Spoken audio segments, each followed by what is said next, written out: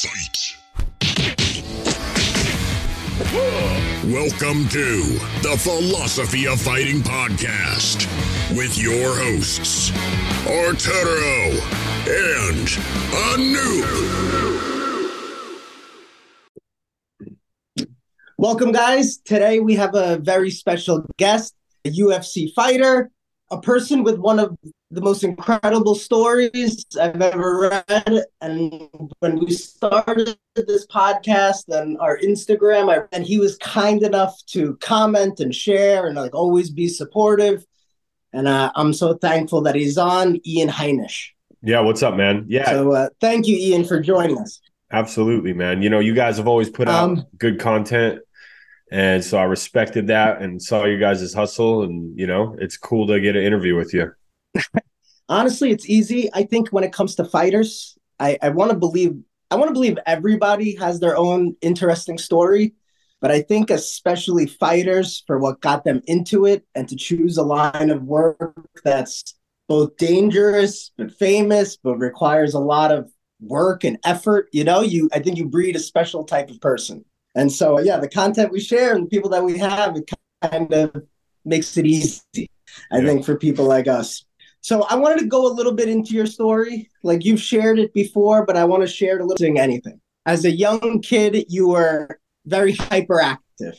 You had ADD, and in fact, your parents put you into wrestling because of all that excess energy. And one thing that I thought was interesting as a teacher is your teachers gave you a special pass so you could make laps around the school. Yeah. I just had a crazy amount of energy growing up. And, you know, it was just like I just had to move. I had to go. I had ADD, so they said, but I just had this fire inside of me that I had to let out every single day, a nonstop source of energy. And, you know, it got me in trouble a lot. It hindered me from some things, but it also really helped me with some things like sports, wrestling, because I was ready to go all the time. And, you know, I found out later in my career, having a coach pull me back was actually better than to push me more, because I was already ready to go all the time. So, yeah, I mean, it's just a lot of kids deal with it. And I feel like if you would wear your kids out in sports, athletics, and get them outside, you know, it would save a lot of kids from getting prescribed amphetamines and crazy stuff that these doctors prescribe hyper kids. So that was the next part of the story. Half of that energy was utilized correctly, right, in athletics. But then once doctors gave you like Adderall, things changed. And you became somebody that consumed a lot of alcohol, consumed a lot of drugs, got into a little bit of trouble, or a lot of trouble. And like I read that you had to go to a rehab in Utah, right? Like you were forcibly removed, like real stuff. But at the same time, you were also like a state champion in wrestling, right? So half of you is like succeeding at these like high marks, and then the other half of you is in just like kind of this chaos mode. When you look back on your life, is that like how you also saw that? Yeah. So, you know, I come from a long line of addiction. My uncles, my dad, just a family curse, generations. And, you know, I was a 13-year-old kid and they gave me amphetamine. I was hooked. And then I was looking for more and more, and I was using it to drink alcohol. And I was, you know, it turned into weed, turned into coke, turned into ecstasy. I was chasing everything. And when I think back, doing those kind of drugs at such a young age is terrible. But yeah, that was a thing that was an issue that was hard for me to justify to stop doing it, because I was going and I was winning. I was winning in wrestling. I was hungover, crashed my car, got a DUI. Got dragged to a tournament, came out of a drunken like stoop, and just went out and won the tournament. And it's just like, I was like, man, I can get messed up and still beat these guys. And, you know, and it was just, there was no reason for me to quit that I felt in my head back then. And so that was a huge part of the struggle. And I believe Adderall was 100% was the gateway drug to everything that I did after that. But who knows if I would have went down that road. But giving a young kid, an athletic kid, amphetamine at a high dose at a young age and is not a good thing at all. When I would party in college, the nickname for Adderall was Diet Coke. And like Coke, like cocaine. And I remember like half of the group of friends didn't want to try Coke. They were like very against it. Yeah. And then sometimes that half would also sniff Adderall. And in my head, I'm like, do you know what you're doing? Like, you're still, like, in a way, like it was justified to them. Like, hey, at least I'm not doing coke. Where in my head, I was like, this is the same exact feeling. You know, if you put a blindfold on somebody and you give it to them, whatever. I Yeah, digress, no, but and I appreciate you saying that. And that's an issue. Sorry, I feel like there's a little lag and choppiness in our video, but that's why I was getting ready to send you a message. But that's the issue with these prescription drugs because like you said, like they're like, oh, it's just Adderall though. Well, if you look at what Adderall is, it's amphetamine. So you're basically doing meth. You're snorting meth. It lasts forever. It's terrible for you. It's probably worse than coke in some ways, but either way, it's up there with it. And but people always say, oh, well, it's from the doctor. Oh, well, it's prescribed to me. So then they justify that. And that justification gives them, a sense of like, this is okay. I'm just doing what the doctor said. He prescribed it. And that's what makes it harder to quit because if you get caught in this pharmaceutical world, then, you're going to struggle and you're going to believe, unfortunately, that you do need this stuff. And in reality, you need God first off, you need exercise, you need healthy food, you need sunshine. And I believe, these things, there is a place for pharmaceuticals, but it's a very short place. It's not a lifetime medication, especially for someone so young. Exactly. Right. There's a place for everything. I'm a little bit like East and Western medicine. Yeah, absolutely. Things that are that powerful. And heroin started with the Bayer Corporation, cocaine, Novocaine, like a lot of the drugs that we've used now started off as pharmaceutical drugs, and then that slowly seeped in. And it's that trick, like you said, with doctors. Unfortunately, it kind of took over your life. You got arrested for selling drugs. And you said instead of like fight or flight, you flew. And you flew to Amsterdam. Right? Yeah. And then in your journeys in Amsterdam as a fugitive, you lived an exciting life. You ended up in Morocco. And then from Morocco, I believe you were drinking, like you were sleeping on the beach, and somebody offered you an opportunity to make money as being a drug mule. Is that correct? Well, there was a few parts. So after Amsterdam, then I lived in Belgium, and then I moved to England for like 8 months. Then I moved to Spain, the Canary Islands. So the Canary Islands, they're a little island off the coast of Morocco. So a lot of Moroccans there, but no, I wasn't in Morocco. I was in Spain, technically, Africa geography, but English ran. Okay. So it was a very interesting place. But yeah, I mean, I was basically, homeless, man. I was sleeping on the couch. I was rock bottom. I worked at a club for 3 months, and all they paid was basically an alcohol. So it was like 8 drinks while you're working, 4 drinks when you get off. And I was just consuming so much. And I was a full-blown alcoholic. It was probably the lowest point in my life. And, then these Colombians took me in like family. And then, they said, hey, gringo, let's go make some money. And at that time, man, when you don't really have much to live for or hope, you're just like, yeah, let's go. And so I went out and we started trafficking. I was kind of a mule for them. And then I started doing my own thing on top of helping them. And that's how it progressed. And, 12, 13 trips later, got caught at an airport, taken to the hospital, taken an x-rayed, and they found the drugs. And I got a 3.5-year sentence in a Spanish prison. So I wanted to ask you about that.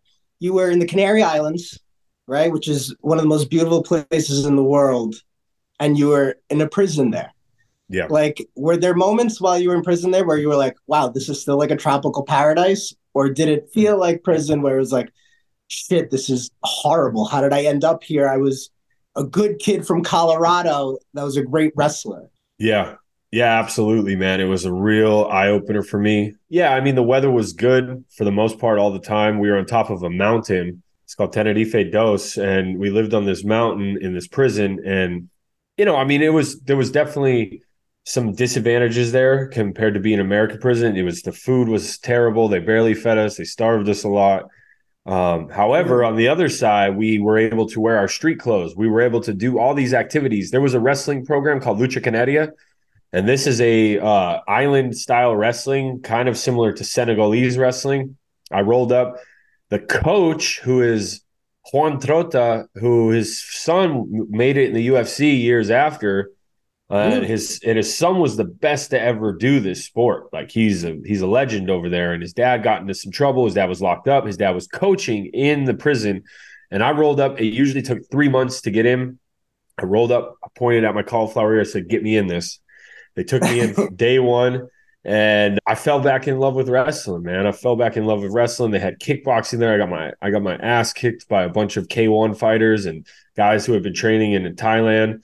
But I was growing and I was sobering up for the first time in a decade. I hadn't been sober, and my mind was clearing, and I was really contemplating my purpose on this earth and really finding my relationship with the Lord again. And God started to speak to me, and he's like, you're going to get out and you're going to be UFC champ. And I would tell these guys this and they'd laugh. And it's kind of funny. I stayed in touch with a bunch of them, and they've been following my career. And it just became more and more clear to me that I was going to do big things and in the UFC and use my platform and turn this crazy testimony that I have into, and these troubles that I had in my life into a testimony. And that was going to be able to inspire other people, because I was told, like, I got out of prison at age 26. They said, you're too old. You've done too many drugs. You're too far gone. You're too late to the game. And everyone said that. 29 years old, bam, broke into the UFC. 31, I was top 10 in the world. And, you know, I'm just a guy who was rock bottom in a foreign prison cell drug addict. And, you know, if I can elevate to that, but going back to your question, I looked around and it became apparent. I said, man, I'm not like these guys, man. I have a bigger purpose, because in the prison, there was a lot of drugs. There was a path you could take. It was a lot of freedom in that prison. And compared to an American prison, I'm blessed I didn't get locked up in Venezuela. I'm so blessed I didn't get locked up in Colombia. My life would be so different. I'm blessed I didn't get locked up in Aruba. And I'm blessed that I was locked up in this prison because there was activities, there was school, there was church, there was learning a second language, and all these opportunities. And that's why it's always been on my heart that after fighting, after crypto, what I'm doing now, you know, I want to open up this treatment center / halfway house / MMA gym, where I want to bring in young kids with prison sentences, instead of them going to crime school in this revolving door business, because that's what prison is in America. They can come to this program and they can learn about God. They can train like they've never trained before, get humbled like they've never been, and learn to use and channel that energy that I once had and still do have, but channel it in a positive way, because they don't have fathers. They don't have role models. So if I can put maybe fighters in this position, like retired fighters, have great mentors around, not only will I believe it'll change lives, like permanently change their life, but I believe it could produce champions. I love that. Are you familiar with the fighter Evan Tanner? Rest in peace. Evan Tanner. So Ian, you should look up Evan Tanner. Evan Tanner is like Arturo and mine, like favorite fighter ever. He's similar to you. He had a wrestling background. He grew up in Texas. And I remember his MySpace. It kind of shaped who I wanted to become in life too. Like he was like, I was a bouncer, I was a writer, I was a substitute, I was a contractor, just a whole list of jobs. And he's like, at one point, I was the UFC champion, you know, and he came from like a tough background. He also struggled with alcoholism. He ended up losing the belt to Rich Franklin. But after that, he said he wanted to become he wanted to build like almost like a school gym, and like raise the next UFC champion and just give a bunch of young men guidance. And I think if you were able to do that, you would basically be creating his legacy. Unfortunately, he died early. He took a spiritual quest in the desert, and he ended up dehydrating and passing away. But really, I think the mission that you're going on, I think, is exactly what he wanted to do as well. And I think like a lot of other fighters would back you up on that, especially the older fighters that know Evan Tanner. I had a question. Do you think some of this is like destiny, right? Like, do you think like you have to struggle where now other people that are in prison or that are struggling, they're going to listen to you more because you went through it? Or do you think this is just like us finding meaning, you know? And then like looking back, it's like, hey, this is where you ended up. How do we make do with it? I'm curious your thoughts. Yeah, I mean, I believe we have free will, our choices, but it's kind of a very loaded question there, because it's like God ultimately knows. I believe our Lord knows our destiny, but at the same time we have free will. So that's a very, you can have an hour debate, 2 hours debate on that. But yeah, man, I believe, you know, I could have made different decisions, but I believe what I went through did make me the person I am today. It made me have a unique audience for my ministry, for the people that I can reach. I can reach different people than you can, and you can reach different people that I can. And I feel that, God had put a dream in my heart and a calling and a purpose. And unfortunately, I had to make a lot of mistakes. There was probably nothing nobody could have told me in the time that was going to help me. I had to go through it. And I see kids now that go through it, and I'm able to help and mentor a lot of different people. But some kids I look at and I'm like, man, you just got to go through it. I can tell you got that look in your eye. No one's going to tell you nothing. And some people have to learn the hard way. And I was one of those people, unfortunately, because looking back, there's so many things. Like if you can learn off other people's mistakes, you're going to make it a lot further, a lot faster. So if you're listening to this, learn from other people's mistakes, learn from my mistakes. Unfortunately, though, some people need to just feel it and go through it. But, I believe God has a purpose and a destiny for everyone, and God is good. It says it in scripture. So I believe, we're going to go through trials and tribulations in this life, but that's what ultimately shapes us. And if you're going through a good time or a bad time, praise God, because it won't last. If you're going through a good time, praise God, because it won't last, because we're going to have both of these in our lives. And at the end of the day, we have to see, is it a lesson that we need to learn? Is it an area we need to grow? Or is there a time we just need to praise? Because there is really good things that happen in our lives, and we have to make sure we give the glory to God for that. Sure, 100%. And after being in the Canary Islands, you came to Rikers, you were a fugitive here, and then you ended up being freed. And then you've been on the straight and narrow. Like, you were older, like you said, you accomplished your dreams, like you made it to the UFC, you were top 10 in the world. You had a fight with Kevin Gastelum that I thought was like amazing. You had his back so many times, and like Kevin Gastelum's one of my favorite fighters. Like I feel like one tough as hell. Mm-hmm. How are you still fighting? Yeah, so like you said, man, I definitely had some struggles when I got out of prison. I ended up getting addicted to painkillers for a while, and that's when I really made the push to surrender my life to God. You would think everything that happened to me, all these encounters in prison, would have been the push for me to do that, but I still had to fall into a massive addiction that a lot of people can't overcome, is painkillers, opioids, oxy.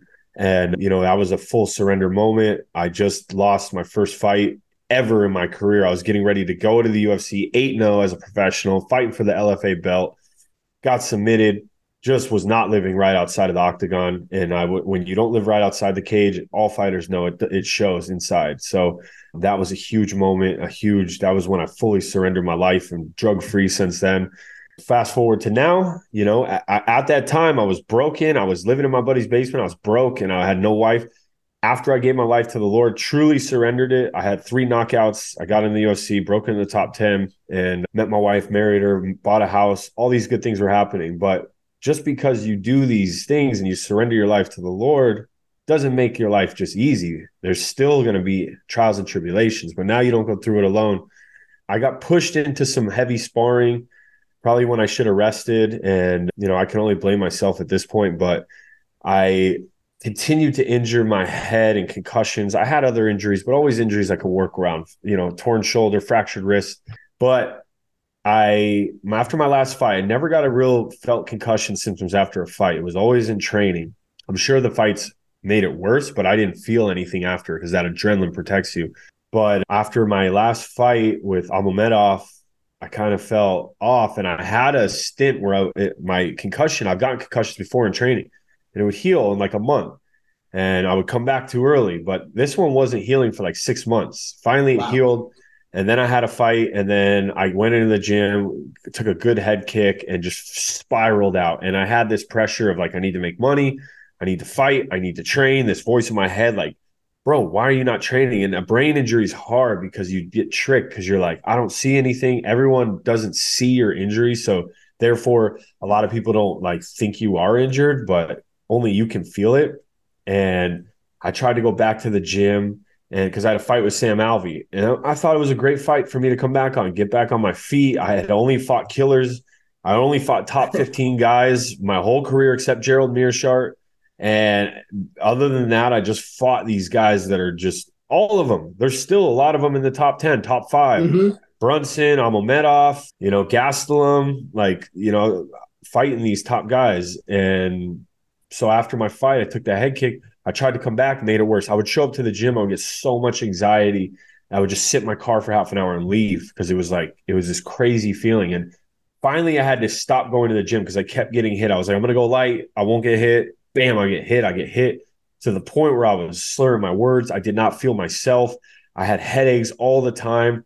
If I was engaging in a conversation with you for like 20 minutes, like we are now, I'd have to go lay on the couch and just close my eyes and take deep breaths.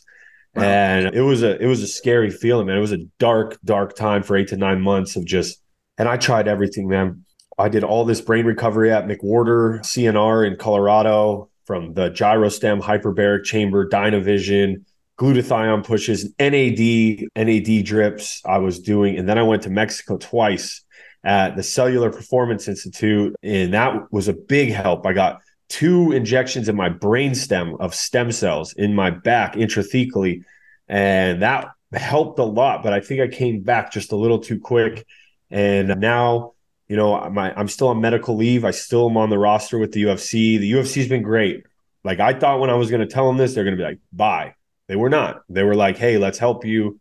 They sent me to some doctors and stuff, but I'd say I'm 75 to 80% healed. And I'm thankful. I've been doing peptides to help my brain, and I've just been letting it rest. I've still been training jiu-jitsu. I've been training hitting mitts. I've been weightlifting. I've bulked up, been doing yoga, swimming, everything that's kind of non-contact, to the point where I'm really listening to my body. If I feel symptoms, I pull it back. Before, I was pushing through it. And that is the worst thing you can do. Like, I hit up Bryce Mitchell on Instagram, and I was just like, dude, if you don't feel symptoms, please heal, bro, because the brain can heal. But when you're in a culture of like, don't be a pussy, and you go show up to sparring, and it's like, I'll push through it. And that's how we're trained. We're trained to push through stuff. But what I've realized is you cannot push through a brain injury. And unfortunately, man, it's been a challenging time, but I still hope that I can fight again. Thank God I found crypto. I've been full in crypto content creation, and I see these guys, these crypto influencers fighting in the karate combat, and they have a coin and all that. And I was like thinking about reaching out, because I'm like, bro, that would be fun to just smash these guys. And I don't know if it could even happen, but I don't even know if the UFC would be cool with it. But at the same time, I'm just like, it's in my heart to fight again. Like, I would love to go on another run. I believe I can. So these guys I'm training with, that I was right there with or beating, they're catapulting their careers. They're going to main events. And it's like, I'm so happy for them, but it's a bittersweet, because I know I had the talent.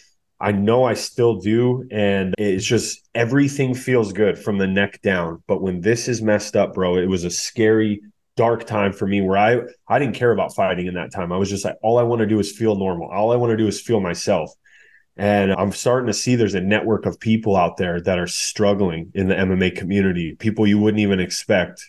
I found a network of them, and there's a lot of people really struggling, even worse than I was, with brain injuries. And you're probably going to see a lot more of it in the near future, but I'm talking where you're borderline getting dementia and CTE and scary stuff. The brain is scary, but I do believe your brain can heal. It's just, you have to give it the right ingredients, the right environment, stress-free. And unfortunately, a lot of fighters, if I didn't find crypto and be working full-time in this, I'd have to find a job, and the stress of that. And everything's so expensive right now, as everyone knows. And it would be tough, man. And I'm blessed that I have this opportunity. And, I wouldn't wish a brain injury on my worst enemy, because it is that bad. I'm glad you brought up Bryce Mitchell, because that I've seen, I don't know how many fights in my life, and I've never seen somebody knocked out like that and convulsing. And then also in that same card, you have Tony Ferguson, who in the past has talked about seeing things, and it's amazing to see so many fans like myself. Like, I think we understand that this is like a dangerous game, and that's part of what makes it exciting. But it's also like, you have so many people that are like, yo, please stop fighting, Tony. And I think right before we got on, Tony said he's not thinking about retirement, and like some people even commented like, I think we're just going to boycott whatever card he's on, because we don't want to support him, getting hurt. It's just it's this like really fine line. You brought up one thing that I thought was interesting. Like, you're seeing these people fight that you've put up good fights with. Like, so I've always wondered that, like, does that MMA math happen to you? Like, when you see Gastelum have a war with Izzy, are you like, yo, I'm right there, Right. And is that like pushing you? Yeah, I mean, at the same time, styles make fights. And on the other side of that, too, you got guys that don't train that good in the gym, but they're game inside the octagon. So you have to consider that. But yeah, absolutely, man. Like, I felt like I had Gaslam's back in the third. A small mistake made me fall off. If I could have stayed on top, pounded him in, maybe caught a submission, like that would have changed everything.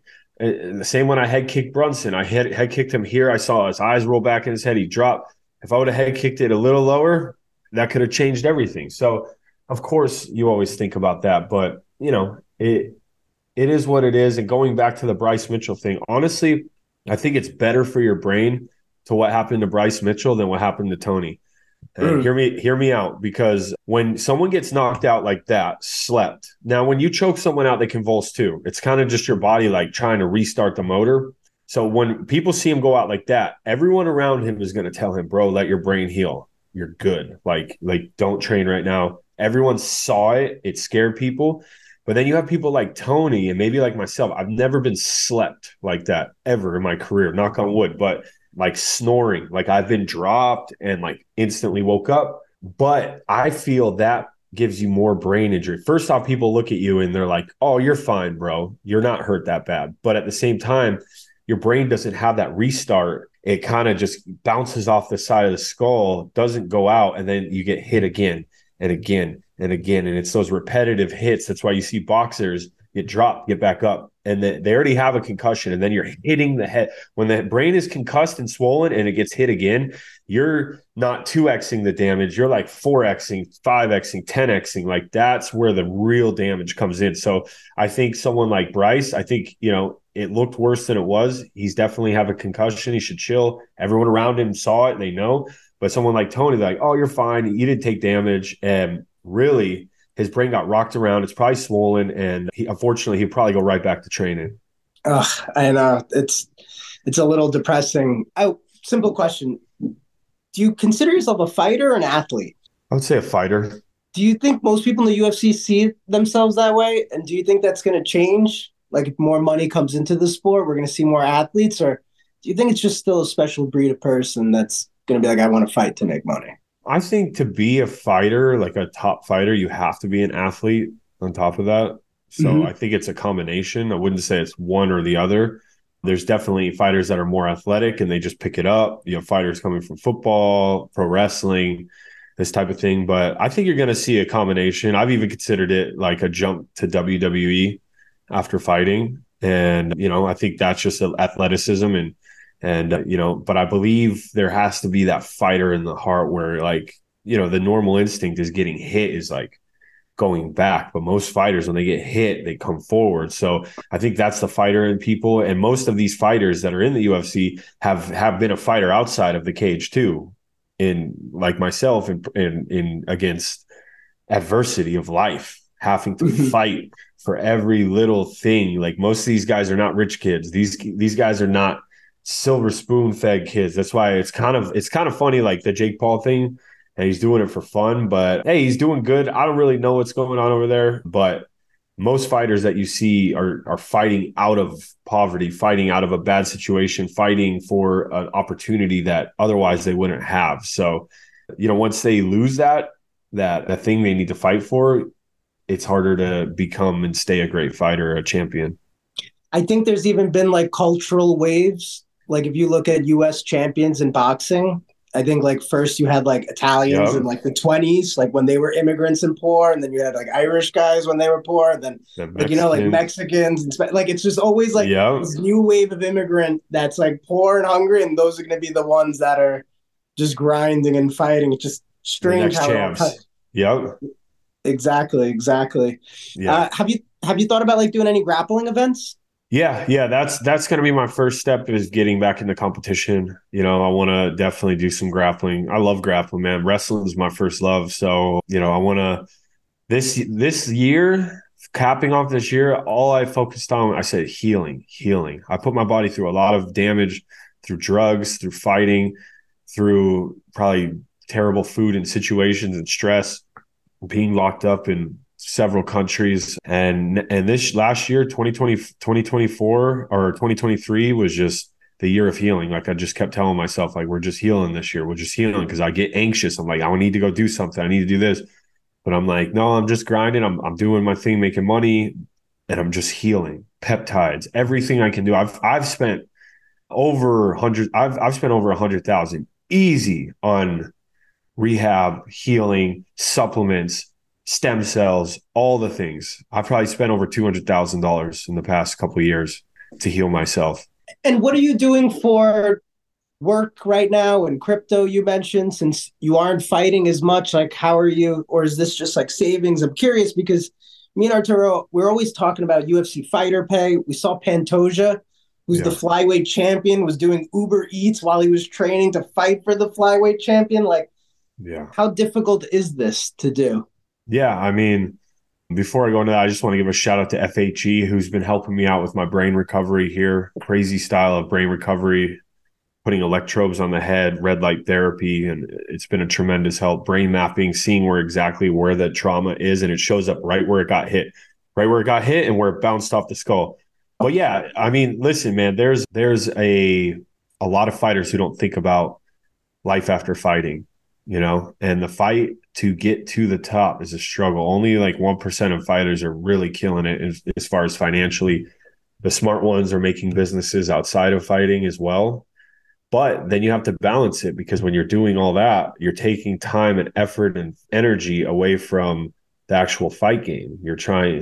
You need to give everything to the sport. To be the best in the world is not easy. You have to find, you can't leak energy. You got to focus it. But for me, I've been blessed that I've been able to use my platform to not only market certain crypto projects, started a show on Twitter. It's called Shill Tank. It's a crypto Shark Tank.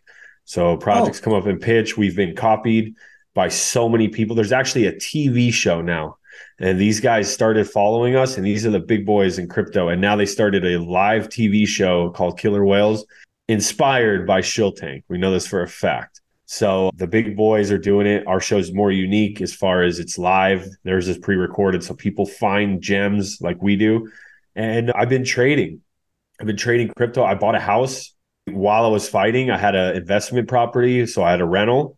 I've currently sold that, and I'm all in on crypto. So, this is how I'm making a living. I could even say I'm making more than fighting currently and not taking damage. So that's a plus. But it feels like the more you make, the more you spend, especially in this new economy, because it's just like everything's up in price. So it's like now you make more money, but now you got to spend more. But that's just what everyone's struggling with right now. So I'm blessed. Exactly. Man. If you didn't ask your boss for a 10% raise, you lost money this year. Yes. Right. And that's the way people need to think about it. They have to be like, I would say 20%. Yeah, 20% even. But still, you need a raise in line with inflation to make sure you're not being degraded, in the actual workplace. Have you heard of Loopring? That's the only crypto I have. Oh, yeah. I own some Loopring. Yeah. You like it? Oh, yeah. I got in on that massive run-up it had 8 months ago. I'm spread all across the crypto markets. Pulse Chain is a layer one blockchain that I think is going to do massive gains. That's my biggest position. But I'm spread across meme coins, utility coins, all across different chains, all across different networks of crypto. And I know a couple of them or a few of them are going to hit for sure. And I see the freedom of crypto. When I was in fighting, I got in the AMC. I saw what happened with GME, the stocks, and it was meme stocks. And then I was like, I made a bunch of money on AMC, but I saw how manipulated it was. And then I got in on Doge, and I was like, well, I saw it because AMC started flying up, and then the stock would be halted. I saw them take the buy button away from GameStop, and I was like, yo, this is corruption on another level. Yep. And I realized the blockchain can't be frozen. The blockchain can't be stopped. The blockchain's freedom. It's decentralized. It's autonomous. It's freedom of speech in the computer. And so I really grasped onto that. And Marshall Roganinu came on the scene, and there was a massive meme coin. And these guys paid $2.5 million to fighters. And I don't know if you remember that. It was like 273 or something. It was when Colby fought. They were paying fighters they were doubling their purse, boom, boom, boom, for a shout out. They probably went too hard because every fighter was like, "Thank you, Marshall Roganinu," which that's super taboo with the UFC. And it's Joe Rogan's dog, by the way.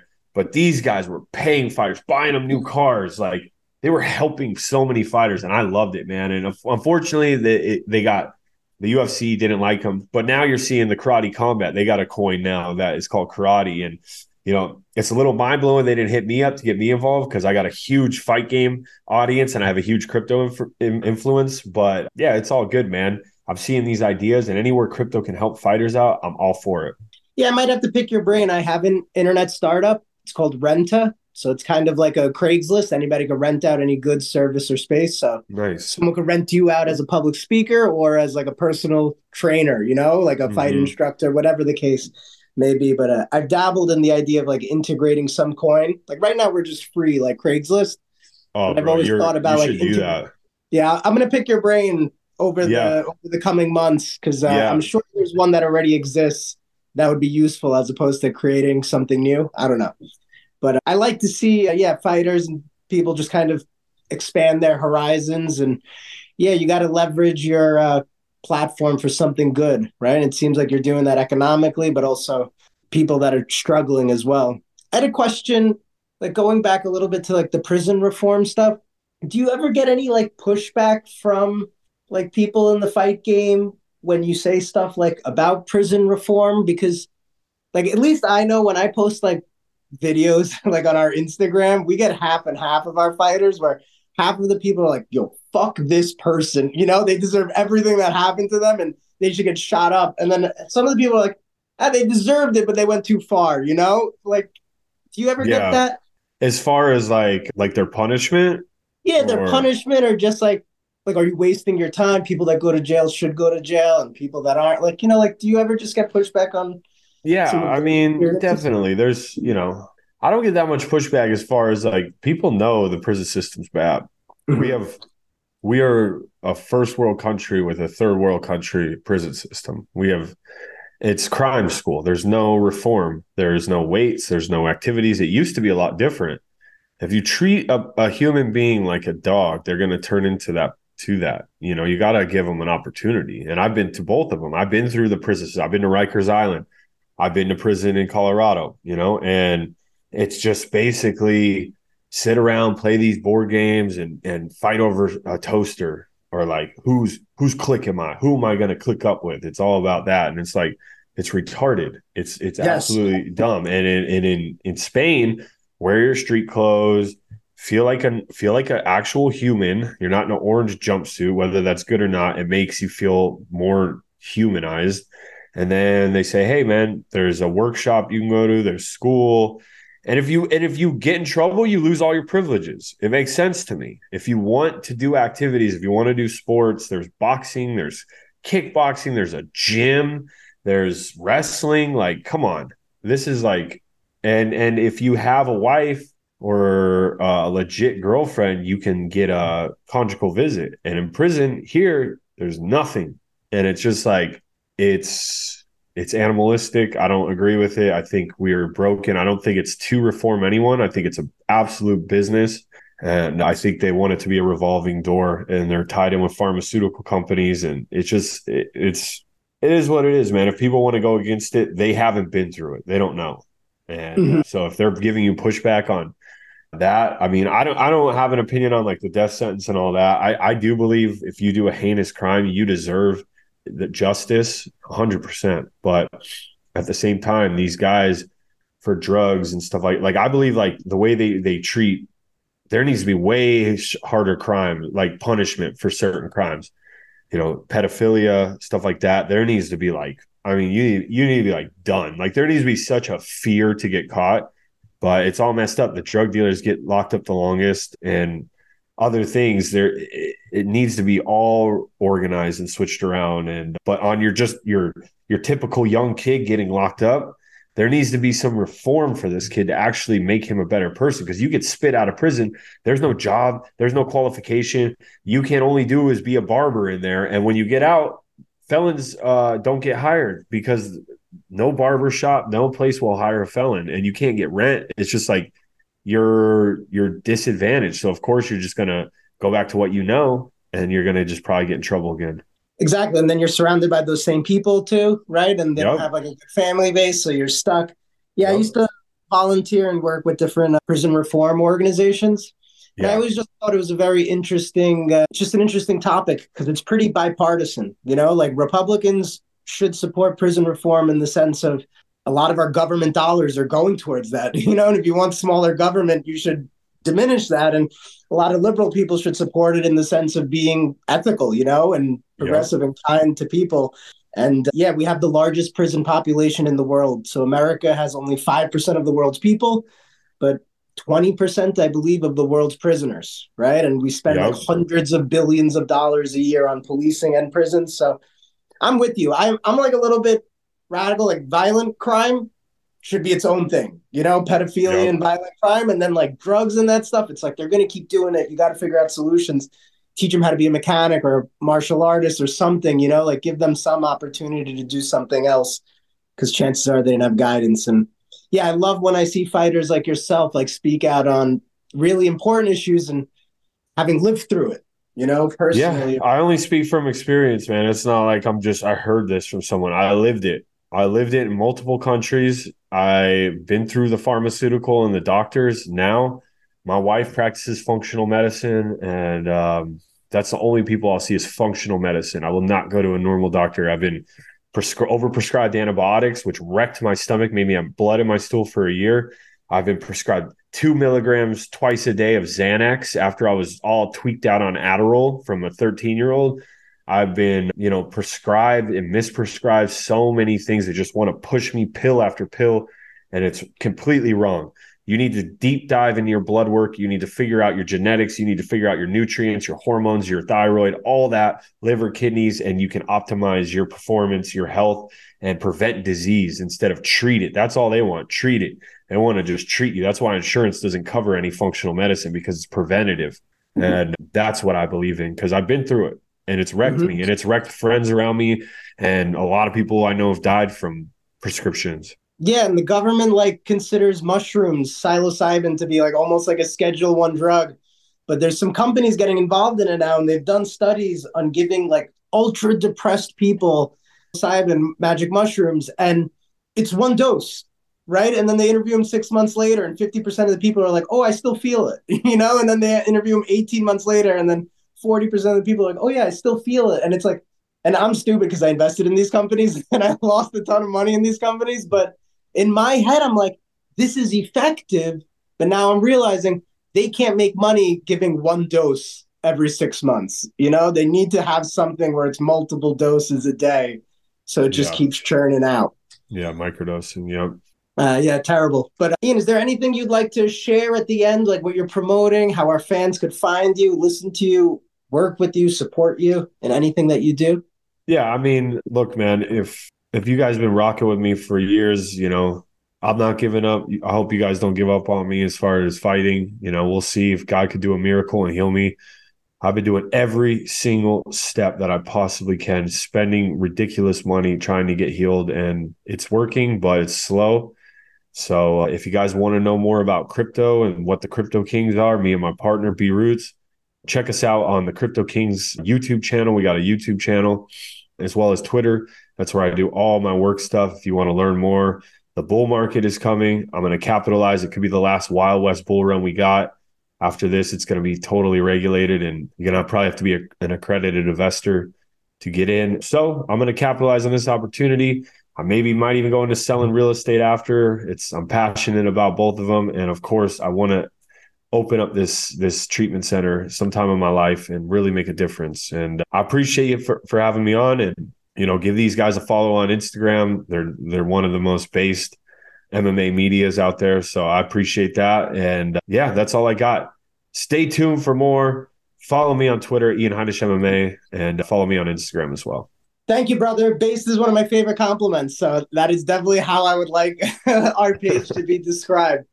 We're always going to fuck with you, man. We're always going to support you. And for me, it's not even just the fighting side of you. Even if you never made it to the UFC, it's like what you're speaking about and you're following. And so I just really admire that. All right. So God bless, man. All the best, brother.